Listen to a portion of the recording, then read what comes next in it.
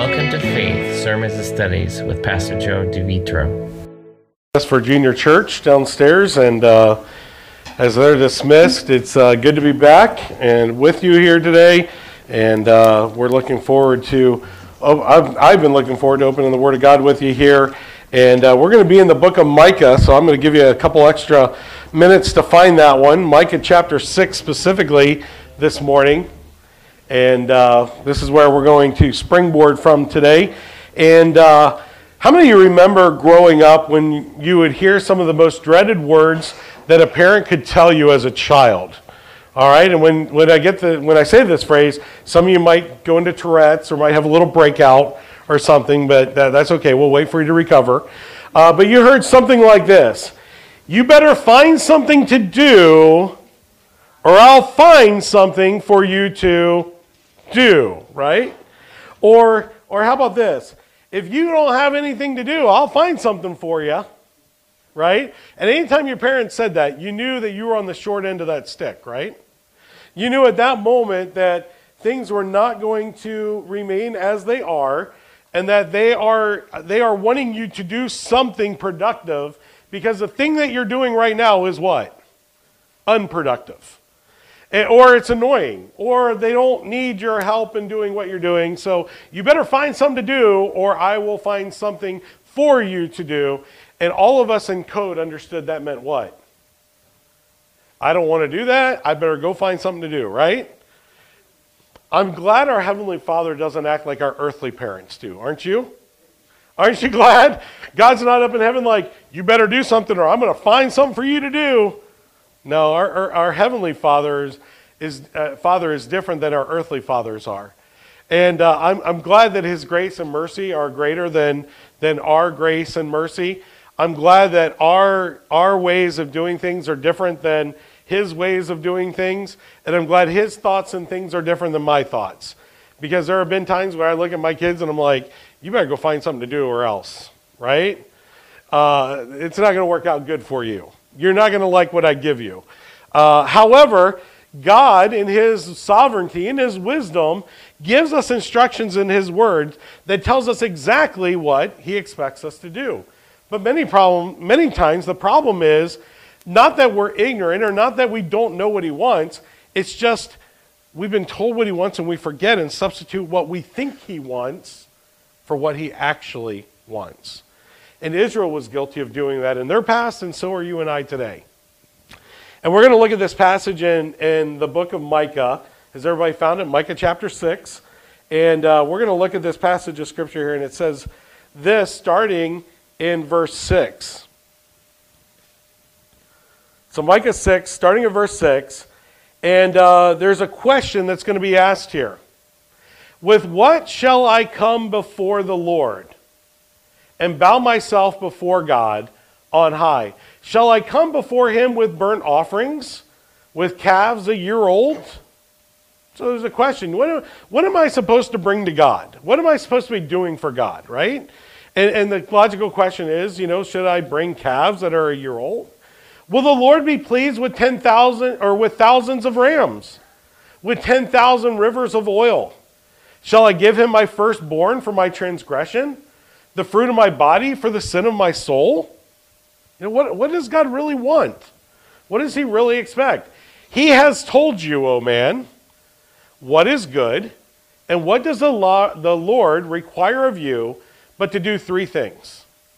What are they? Let's read them together. To do justice, to love kindness, and to walk humbly before your God. How many of you, that was your three you were going to pick? I think for a lot of us, we'd go probably more earlier in the verse. Maybe we'd go to a different passage of Scripture altogether. God wants obedience. God wants this. But what did God actually say in this portion of Scripture? What is He actually saying that He wants more than anything else from His people? He wants them to do justice. Is God a God of order? Is God a God of law? Is God a God of right and wrong? Is God a God of absolutes? Sure. He wants us to do justice. He wants us to love kindness, all right? This is the steadfast love of the Lord. his loving kindness, and he wants us to walk in humility. Now, if I were to survey everybody here this morning, which I don't have time to do, but if I were to survey everybody and I were to ask you, what does do justice mean? What would you say? Do what's right? Or something to that effect, maybe. What about loving kindness? It's kind of an oxymoron, isn't it? If you're kind, aren't you loving? And if you're loving, aren't you kind? So is that like kind or loving? What's being defined here in loving kindness? Why those words? Why do you use that? How would you define that? And then last of all, and walk in humility. A lot of times when we think of humility, we think of a doormat, right? Somebody being taken advantage of because they're humble, because they're not assertive, because they're not whatever. And we give this connotation like humility is weakness. And we don't want to portray weakness because we're strong and we're good and we're right and we have the truth. But I would argue none of those thoughts that I just gave you are what this verse says. And this morning, my goal is, by the end of the message, for you to be able to define these three terms. And for you to know exactly what God wants from you, specifically as his follower, what he wants you to be doing for him.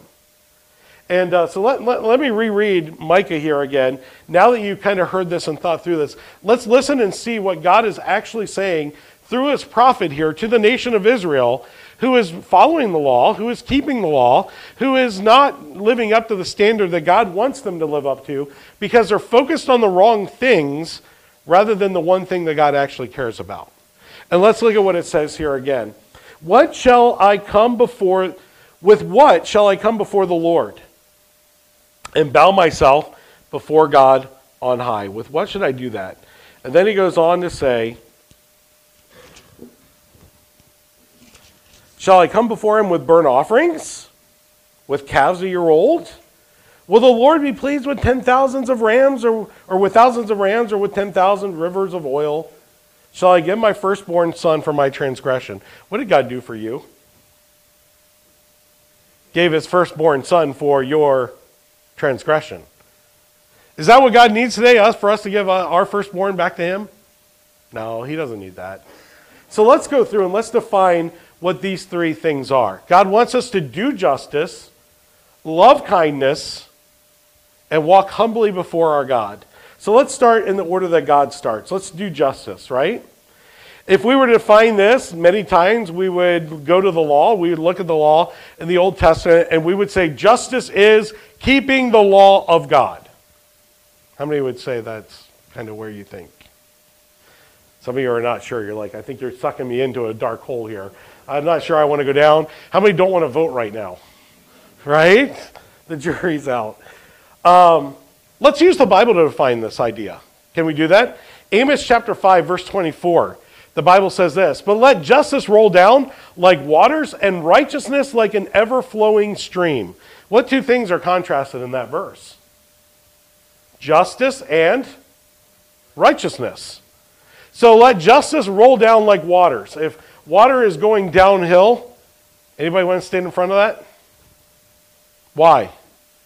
There's power. There's might. So this justice has power, it has might, and righteousness like an ever-flowing stream. The waters come and they just keep on coming. So the justice it has the idea of coming with power, with might, and it just keeps coming. All right? So kind of hold that in your mind. Justice is a major theme throughout all of Scripture. It contains many calls for justice, commands to worship God for his justice. Justice has to do with the conduct in relation to others. Just behavior accords with what is morally right, what is morally fair. Deuteronomy 32 and verse 4 tells us that God is just. He's a just God, worthy of our worship. The justice of God can be defined as this: that essential and infinite attribute which makes his nature and his ways the perfect embodiment of equity and constitutes the model and the guardian of equity throughout the universe. Now that's a Bible Dictionary, 1859. How many of you talk that way today? I mean, that's clear as mud, isn't it? So what's it say? The essential and infinite attribute which makes God's nature and his ways the perfect embodiment of equity. How many think that God is equal? God the Father, God the Son, God the Holy Spirit, 3 in 1, 1 in 3, right? We call that the what? The Trinity. Okay? God is co-equal in his existence. He's the perfect embodiment of equality, right? We see that. And constitutes him a model and the guardian of equity throughout the universe. And because God is one, God is whole, God is perfect, he thus can then place on all of his creation what? The same equity. Is God fair? Or is he absolutely fair? Is God just? Or is he absolutely just? Is God righteous? Or is he absolutely righteous? You see the difference? You and I can do righteous acts. God is righteous. So let me ask you a question. Are you righteous? Are you just? Are you perfect? You know what? If you're in Christ, you have that because it's been imputed to you, but you don't have it naturally. And that's the glory of this. This verse is speaking to believers. It's speaking to people who are followers of Christ. And if you're a follower of Christ, then you have the capability to do justice. You have the ability to be loving kindness, steadfast love. And you have the ability to humble yourself before God. So this morning, as we jump in here, because of the essence of who God is, in his infinite attributes that have been given to us through imputation by being in the family of God, we have the ability to do what this verse is telling us to do. So that's the first thing we need to understand when it comes to the justice of God. The second thing we need to understand really is developed in Psalm 89, verse 14, and then in Psalm 99 and verse 4. And these two verses are going to tell us this: that God's rule over the universe is grounded in justice and righteousness. There's never a time where God has been unjust. It's against his ability to be unjust. He is unchanging. He's the same yesterday, today, and what? Forever. Psalm 99 and verse 4 says this: the king is mighty. He loves justice. You have established equity, and in Jacob you have done what is just and what is right. So God declares things that are just, things that are right. He knows right from wrong. Psalm 19 and verse 9 says, the judgments of the Lord are true and righteous altogether. Adam and Eve saw the justice of God when they were punished for sin in the Garden of Eden. Even in that judgment, however, they didn't just experience justice, but they also experienced what? Mercy. God clothed them with skins from animals, and God showed mercy. Genesis chapter 3 and verse 21. God's justice requires him to deal with sin. Scripture records many instances where God's justice is meted out on mankind for rebellion. How about Korah? How about Noah's day? How about the plagues of Egypt? How about the destruction of Ahab and Jezebel? How about Babylonian captivity? Just to name a few. But the justice of God also is demonstrated on the cross, was it not? As Jesus was being crucified for the sins of the world were being laid on him, Isaiah 53 verses 4 and 5 tell us that. And Jesus' death became the propitiation or the satisfaction of God's justice for sin. God put Christ forward as a propitiation of our sin, and not for ours only, but for the sin of who? The whole world. That's Romans chapter 3 and verse 25. That's Romans chapter 3 and verse 26. Look at 3:25. Who God put forward as a propitiation by his blood to be received by faith. This was to show God's righteousness because in his divine forbearance he had passed over former sins. But then look at verse 26. It was to show his righteousness at the present time so that he might be what?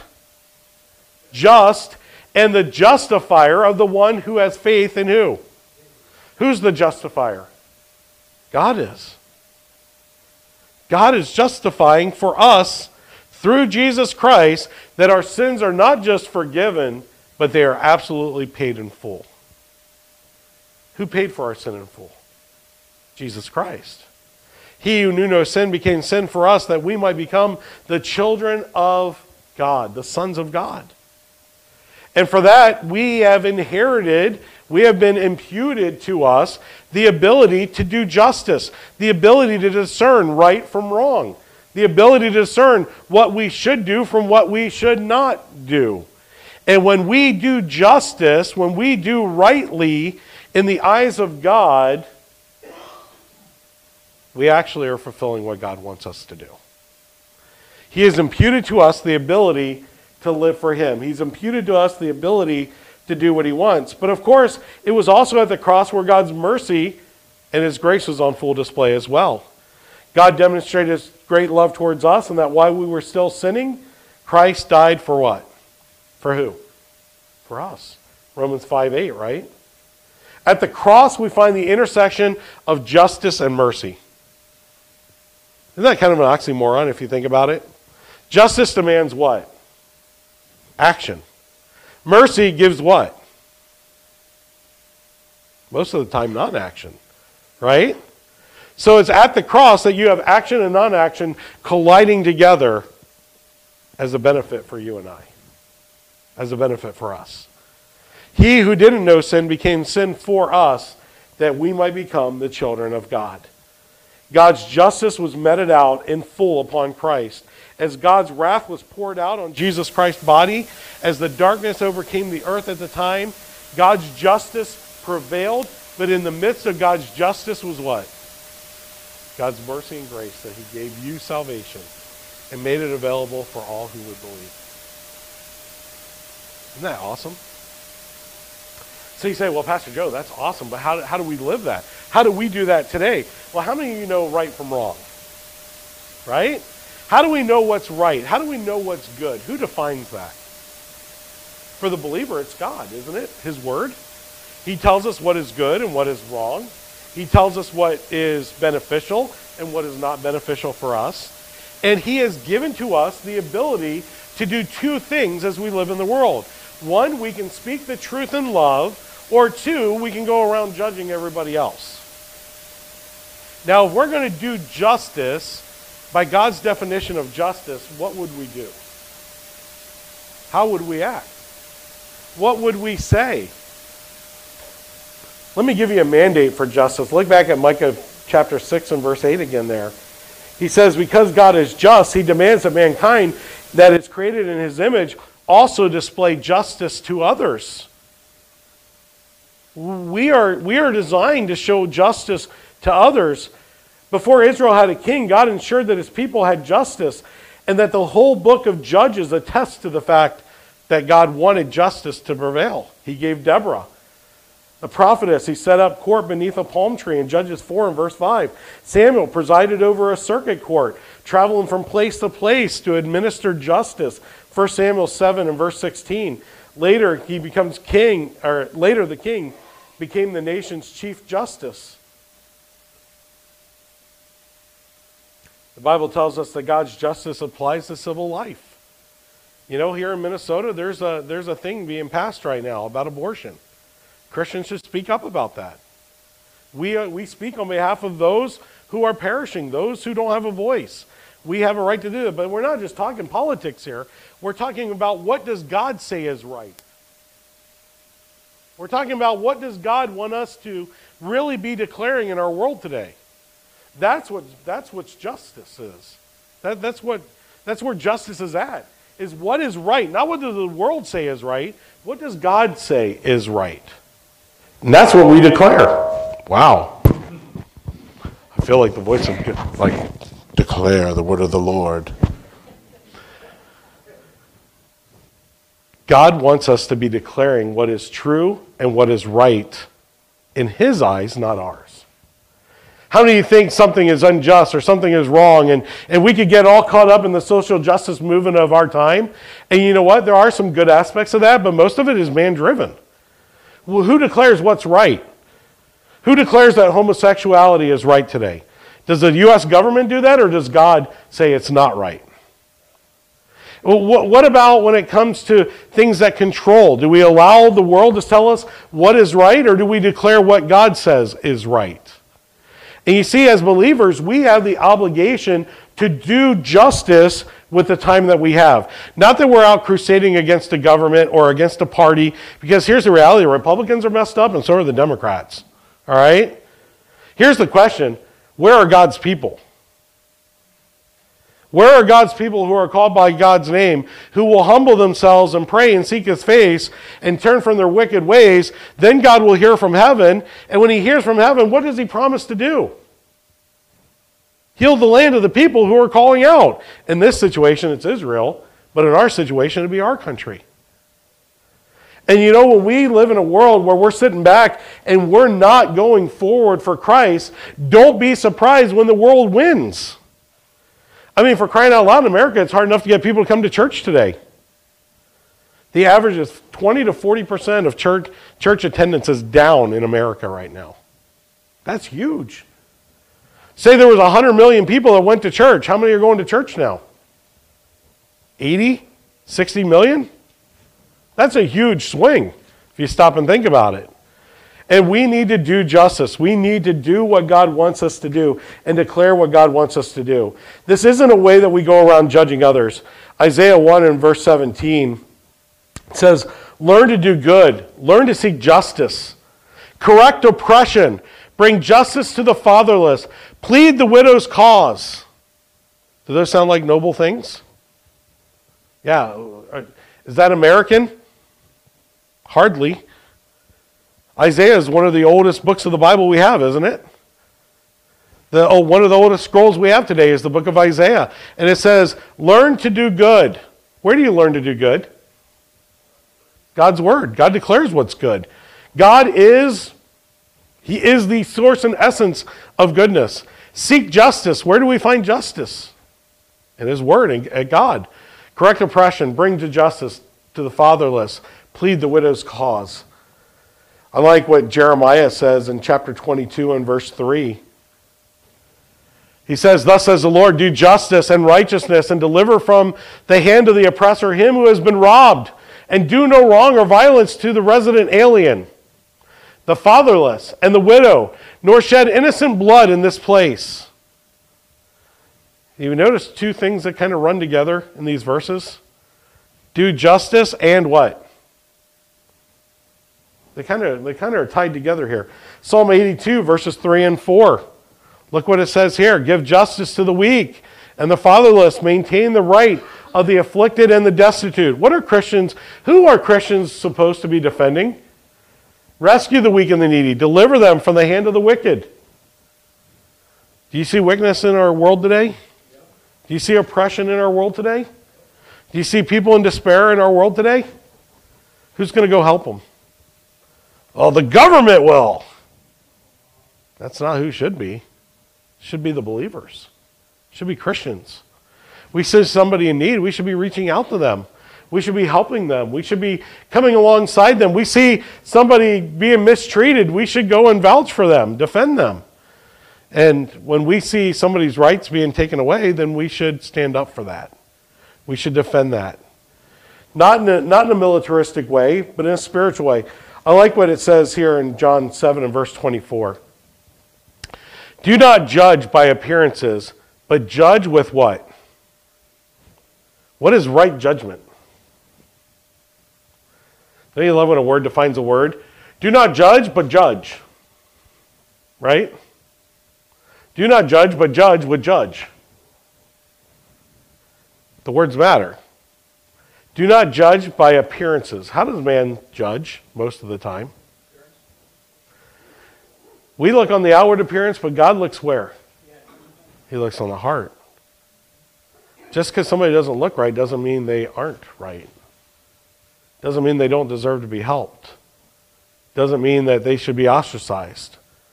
Just because they don't fit our mold doesn't mean that we shouldn't look to try to be a blessing to them, that we shouldn't reach out to them. So God says, you want to do what I want you to do? Then you need to do justice with your time and with your life. Invest in those that are weak. Invest in those who have needs. Invest in those who need help. Because you have what you need because God gave it to you, and now He expects you to help others. Right? So, do justice. But how about the second thing He says? Loving kindness. What is this? Loving kindness. Some people try to say loving kindness is mercy, and there's an aspect of mercy in loving kindness.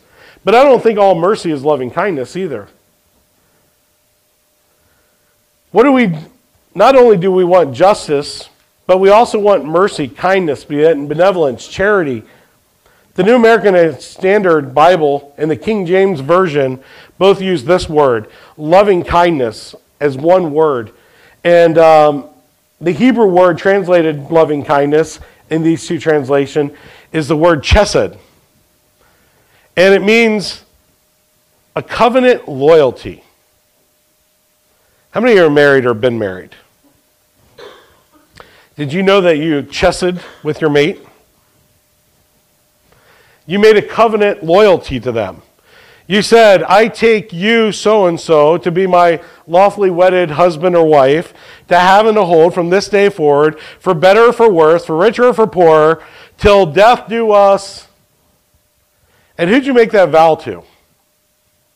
You made it to them, you made it to the witnesses present at your wedding, and ultimately you made that vow before the almighty ever existing one, right? God himself. And you made the vow contingent on one thing, till death do us part. So we made a covenant of loyalty with our partner until the day that we depart from the world. And at that point, the Bible clearly teaches that you're free to remarry, you're free to stay single, you're free to do whatever because the covenant has been broken by death. Well, loving kindness has the idea of being in a loyal covenant with somebody else. In this situation, it's God. God desires loving kindness. Loving kindness can describe one person's action towards another. We can see it in Genesis chapter 10 and verse 13. Genesis 21, verse 23. Joshua chapter 2, verse 12. All of these are most often used to describe the character of God. His steadfast love for who? Us. His creation. The things that he created. Many places in Scripture speak of the loving kindness of the Lord, like in Exodus chapter 20 and verse 30, or chapter 20 verse 6, or chapter 34 verses 6 and 7. Micah chapter 7 and verse 18 says that God delights in showing his loving kindness to the world. We praise him, Psalm 138 and verse 2, we praise him for his loving kindness that he demonstrates to us. But the specific word seems to imply a slightly different character trait than the basic goodness and compassion on all of creation. When God uses the word loving kindness or chesed, he uses it in a way that relates mainly to God's character. God is, in his character, is in a covenant, loyal relationship with all his people. Does Israel have a loyal covenant relationship with God? Sure they do. God calls them his chosen what? People. He chose them. They didn't choose him. By the way, the church today, did we choose God or did God choose us? We love him because we reciprocate love. So God's loving kindness is unconditional on behalf of him to another person in the covenant. Let me demonstrate it this way. Loving kindness is God's kindness and steadfast love for his children, especially evident to us when he meets our needs. How many times has God ever provided and you're like, wow, God really loves me because look what he did for me. You know, when your parents did something for you on your birthday or gave you a gift or provided something that you wanted, you would think in your mind, wow, my parents really what? They really love me because they care. They did something for me. But in a passive relationship, have you ever been in a relationship where the other person used you? Maybe it's a friendship. Maybe it's a family member. And they use you and do you feel loved in that moment? No. We don't feel loved. We feel used. We feel abused. We feel taken advantage of. We feel foolish. We feel dumb. Like, how did we allow that to happen to us? God's steadfast love is this. Regardless of what we do, his love never changes because he made a covenant to love us. Think of John 3:16. For God so When did he love them? When did he start? When does God not love the world? When does God cease to care for the creation that he created? Is there a point that that really happens? Now, does God's wrath and judgment and justice come pouring down on this planet? Sure.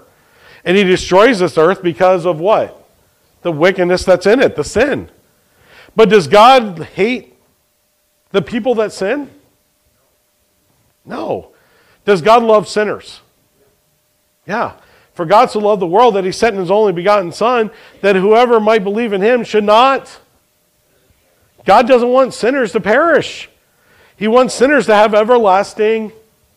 And he entered in such a covenant with humankind because of their sin that he sent his Son to die in our place based on the fact that he wants us, loves us. The steadfast love of the Lord never ceases. We sing about that, don't we? The steadfast love of the Lord never changes. Right? We know this. We sing about this, but do we actually understand it? That means this. As a Christian, you can go out and sin, and does that change God's love on your life? No. Now, does it bring judgment? Does it bring justice? Yeah. Because whom the Lord loves, he chastens. Just like a father does a child. Your child does wrong, you don't say, well, that's okay, Johnny. Keep putting your hand on the stove. You'll feel better after a while. Once you lose all the feeling in the outer part of your hand, it'll get better. A parent that allows that to happen, do they love their children? Or do they really hate their kid? I mean, what parent sits there and thinks, wow, this is fun to watch my kid get burned? Nobody. Because we love them, we protect them. Because we love them, we give them guidance. Because we love them, we give them rules and law and things to abide by so that we can protect them. And a loving God is going to do the same thing for his people. He's going to define what is good and what is evil, and what is right and what is wrong, what is good and what is bad. And God, in his great love towards us, he demonstrated that love in dying in our place and dying for us. God's loving kindness is abundant. It's great in its extent. It's everlasting. It's fullness of goodness. It's fullness of loving kindness. His steadfast loving actions on behalf of us knows no bounds, the Bible tells us in Psalm chapter 57 and verse 10. By the way, isn't kindness part of the fruit of the Spirit? I love what Matthew chapter 5 and verse 7 says. Blessed are the merciful, for they shall receive what? We kind of get the golden rule off of this, don't we? Do unto others as you would have done unto you. Blessed are those who show mercy, because they receive what? They get mercy. So God wants you to do justice with mercy. He wants you to declare what is true over here, but he wants you to do it with compassion and love, because we got to bring those people along with us. So do justice, speak the truth, speak for those who have no defense, but at the same time, as you're declaring that truth, understand that the only reason you are where you are is because God demonstrated mercy. You're not good because you're good because of God. You have what you have because God demonstrated his love towards you. And that brings me to Romans chapter 12, verses 6 through 8. And I love what it says here. Having gifts that differ according to the what? The loving kindness. You could argue that's loving kindness right there. That having gifts that differ according to the loving kindness that has been given to us, let us use them, if prophecy, in proportion to our faith, what God has given to you. If service, in our serving, the one who teaches in his teaching, and the one who exhorts in his exhortation, the one who contributes in generosity, the one who leads with zeal, the one who acts of mercy with cheerfulness. Now, which one of those do you have? How many of you are perfect in all of those? Go back to verse 6, though. What did verse 6 tell us? Verse 6 gave us a stipulation for these verses. He said that as you're getting these things, understand that gifts are given to each one in a different measure. Some are going to be great at prophesying. Some are going to be great at giving. Some are going to be great at teaching. Some are going to be great at leading. Some people are going to be cheerleaders. Don't you love the cheerleaders? We can do this. Let's go. I was at a basketball game last week and they were getting blown out 67-14. And guess what the cheerleaders were doing? We are number one. I'm like, no, you're a far number two right now. You are not number one. But you know what? It didn't matter what reality was. They were doing their job and they were cheering their team on. And regardless of whether there was victory or defeat, they were going to do their job and see it to the end. And you know what? I congratulate those cheerleaders for being faithful. They were there. They were cheering. They were doing their job. Their team was getting whooped. And you know what? That's okay. They won. They lost. Things go on, right? Games aren't the end of everything. But in the church, we need cheerleaders. We need those with zeal. We need those with the financial contributions that are able to carry things. We need the ones who are able to exhort. And then those of us who are deficient in the other areas, we should be getting with the ones who are good at this and learning from them. And that's why everybody needs to be in the church all the time, because it's us training one another, iron sharpening iron, so a friend the countenance of his friend. It's us working together to do the work of the ministry. It's not that we're all great at everything, but we should all be doing something to help in everything. And God's people, when God talked to them in Micah chapter 6 there, he's like, I don't care about your offerings. I don't care. Do you really think I need oil? Do you really think I need calves? Do you really think I need these things? I'm God. What does God need from us today?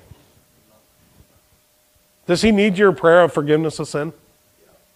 He doesn't need it. Does he want it?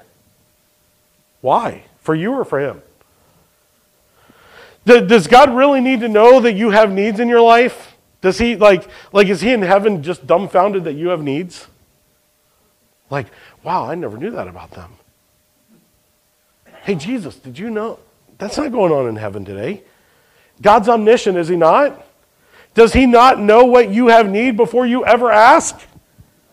Then who's prayer for? Him or you? Stop and think about what the Bible actually teaches. God is not impressed with our outward actions, because who gave you the ability to do it? I know I've joked about this before. This last week it happened to me. I got in a car, tried to start it, and guess what the car did not do? It did not start. And you know what I said? Woo! No, that's not what I said. I was like, no, I don't have time for this. I got to be somewhere. Cars are supposed to start when you turn the key, mine you push a button. When I push a button, it should go boom. Not boom, but vroom. Mine did nothing. Did nothing. Just sat there, and I'm like, you're a car, do your job, right? Get me from point A to point B without leaving me at point A and a half. My car got me nowhere. Left me stranded. It didn't start. And I hate it when a car doesn't start. And you know what? God gave you all the abilities that you have. He knows what measure you have in every one of those categories. And he wants you not just to do justice with what you have, but to also be loving, kind, to show mercy with what you have.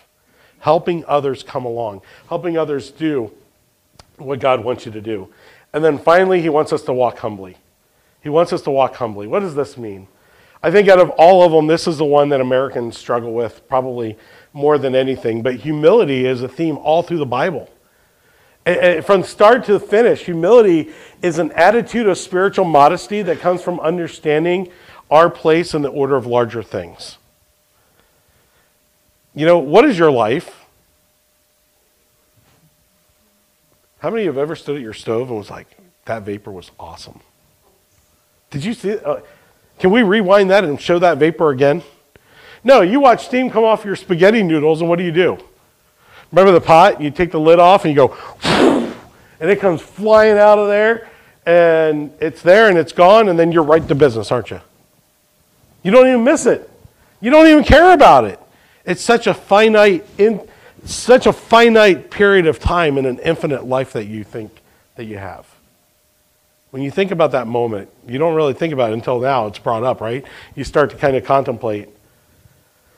It entails not taking our desires, our successes, or our failings too seriously. Have you ever found somebody that's so stuck on themselves that they can't get out of their own way? Somebody that just is so set on whatever they're set on that they just can't see beyond that. They can't get past it. Listen to what the Bible has to say about this. James chapter 4, verses 4 through 6. Check this out. You adulterous people, do you not know that friendship with the world is enmity with God? Therefore, whoever wishes to be a friend of the world makes himself what? An enemy of God. That's not good. But then verse 5, or do you suppose that it is to no purpose that Scripture says he yearns jealously over the Spirit, excuse me, that he's made to dwell in us? Then in verse 6 he says this, but he gives more what? Therefore it says, God opposes or resists the proud, but gives grace to who? Remember back in the series I did several years ago, there are two twins in the Bible that you very rarely see separated. You remember who they are? Grace and mercy. Grace and mercy. And you know what? Here we see both of them. We see grace and mercy together, working together to accomplish humility. I like what it says further on down here, well, back in the Bible. Zephaniah chapter 2 and verse 3. I mean, how many of you had your devotions out of Zephaniah today? Anybody? No? But Zephaniah chapter 2 and verse 3, the Bible says this, seek the Lord, all you humble of the land, who do his just commands. Seek righteousness. Seek humility. Perhaps you may be hidden from the day of anger of the Lord. What are we to seek? Righteousness. What was paired with righteousness earlier? Do you remember? Justice. Right? Justice and righteousness, humility, and I would argue mercy and grace go together, right? Loving kindness is mercy. Humility is grace. Humility and grace here together again. Let me show you another passage, Philippians 2, verses 5 through 8. Check these out. Having this mind in yourselves, which is also in Christ Jesus. So whose mind is it? It's Christ's mind in you, so it's been imputed to you, okay? Verse 6, here we go. Who though he was in the form of God, did not count himself equal or equality with God to be a thing that he grasps. But what's he do? Say it together. He emptied who? How can I empty you? Can I do that? Only you can get out of your own way. Only when Christ imputes his righteousness to you do you get out of your own way and you empty yourself like Jesus emptied himself. And what did he do? By taking on the form of a servant, being born in the likeness of men, what did he do for men then? Well, verse 8. Being found in human form, he humbled himself by becoming obedient to the point of death, even the death of the cross. Did he do it for himself or did he do it for others? Humility is placing others over top of yourself. Humility is placing others, understanding your place in God's economy enough that you understand, yes, I have the truth. Yes, I can declare the truth. Yes, I love you enough to show mercy and grace to you because I'm going to come to you and I'm going to try to do something for you that's greater than anything else that can be done. Do justice, loving kindness, and walk humbly before our God. Have this attitude in yourselves, which was also in Christ Jesus, who, although he existed in the form of God, did not regard equality with God to be a thing that he grasped for himself. He didn't do it for his own pleasure, but he emptied himself, and he took on the form of a bondservant, being made in the likeness of men, and being found in the appearance of a man, he humbled himself by becoming obedient to the will of God. And what was God's will? God loved the world so much that he gave his only begotten Son, that whoever believes in him should not perish but have what? Everlasting life. It was God's will for a Son to die in the place of mankind. So let me ask you this morning. Do you know justice? Do you know how to do justice? Do you have loving kindness in your life? Do you understand what mercy is? And then are you humble? Do you understand grace? Because the Christian that knows what's right, understands what God's done for him, and then goes out and serves other people is exactly who God is looking for today in the world. That's what pleases God. God's not pleased with our offerings. He's not pleased with our good works. He's not pleased with all these things that enamor the church and enamor other people today. What God is interested in is the real Christians who will speak the truth in love and humble themselves, not for their will, but to God's will, and to do the things that God wants done. That's what God's looking for today. Without humility, we cannot expect deliverance from God. Without humility, we won't live lives that we put where we place others before ourselves and our own wants. We're always going to place ourselves as the center of attention. We're always going to place ourselves as the place for which we want to do what God wants us to do. Scripture gives helpful examples of humility through character examples. And by using the templates of the characters, we too can model what God wants from us. When we look at what Paul says, when we look at what Amos says, when we look at what Micah says, when we look at what Zephaniah says, when we look at the different people and characters of the Bible that humbled themselves and were used mightily of God, they didn't do what they wanted to do. They did what God wanted them to do because it was going to benefit somebody else. You know, some have asked me, what motivated me to resign as pastor of the church and to go do what I'm going to go do? You know what did it? It wasn't because of my own will. My will says I want to pastor. But the needs of others are greater than my own needs. And if I'm going to practice what I preach, then you got to do it.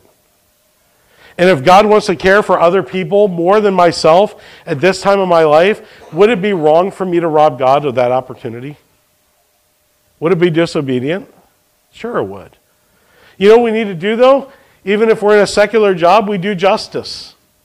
We walk in loving kindness, and we fulfill the ministry God's given to us with humility. We humble ourselves to God's will. We declare what God says, and we love the people around us as we go. And this is the essence of the Christian life. It's not about us. It's not about what we want. It's about what God wants to do through us for the benefit of Him, the glory of Him, and the benefit of others. And this passage of Scripture in Micah is exactly the passage that God used to help me make the decision I made. Humility keeps Christians from walking their own path.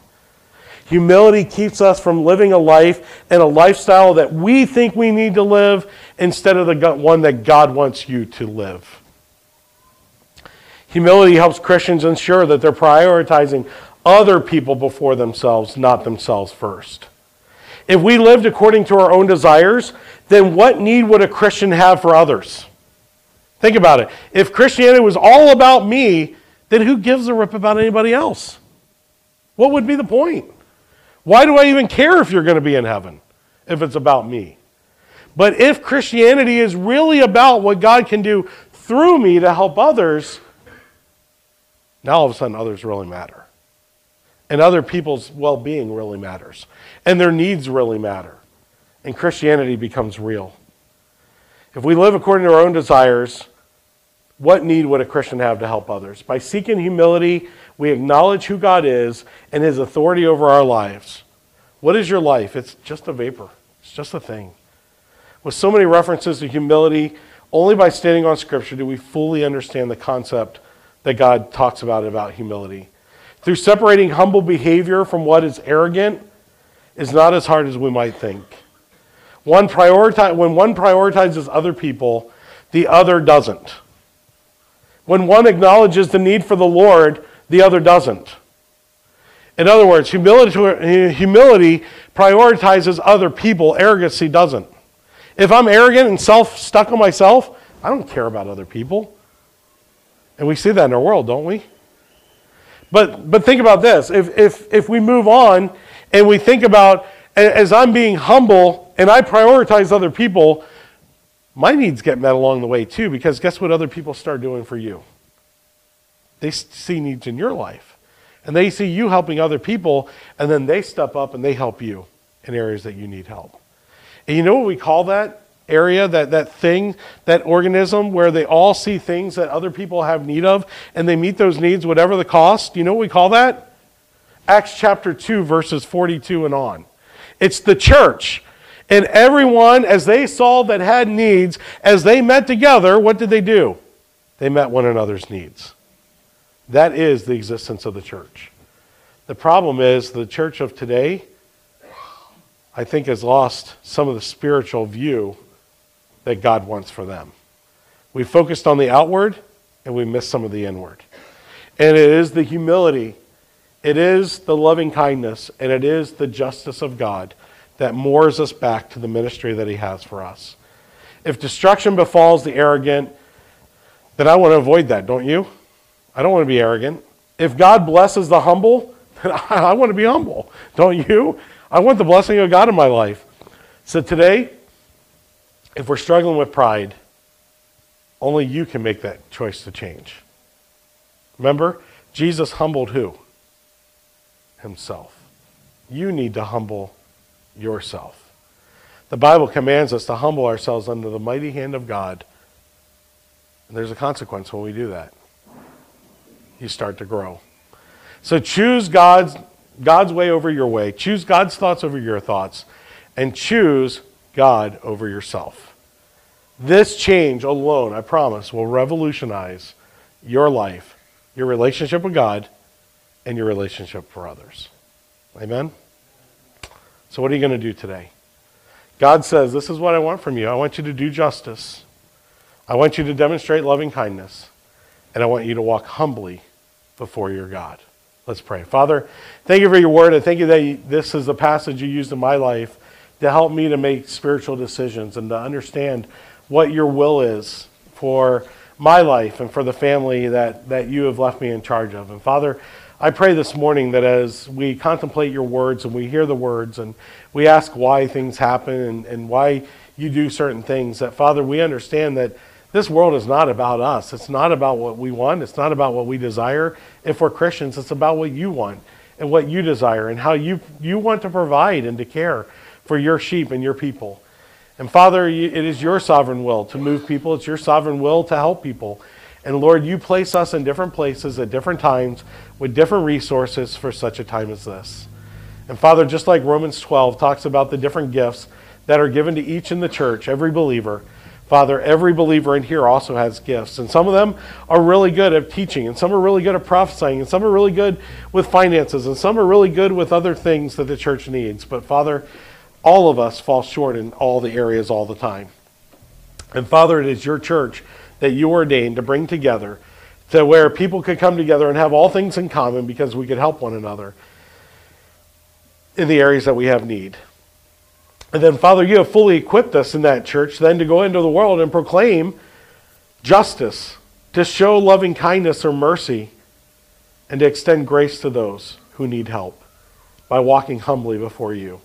And Lord, help us to see the mission that you have before us. Help us to see that it's not about offerings, it's not about oil, it's not about lambs, it's not about rams, it's not about any of those things. It's really about seeking justice, having loving kindness to the world, and walking humbly before you.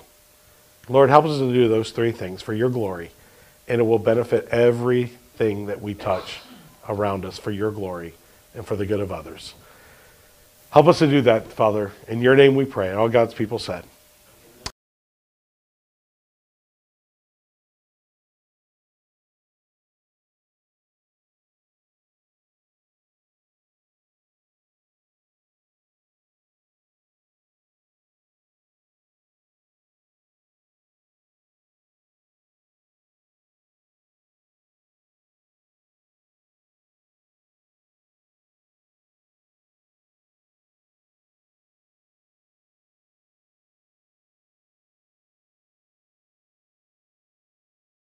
Thank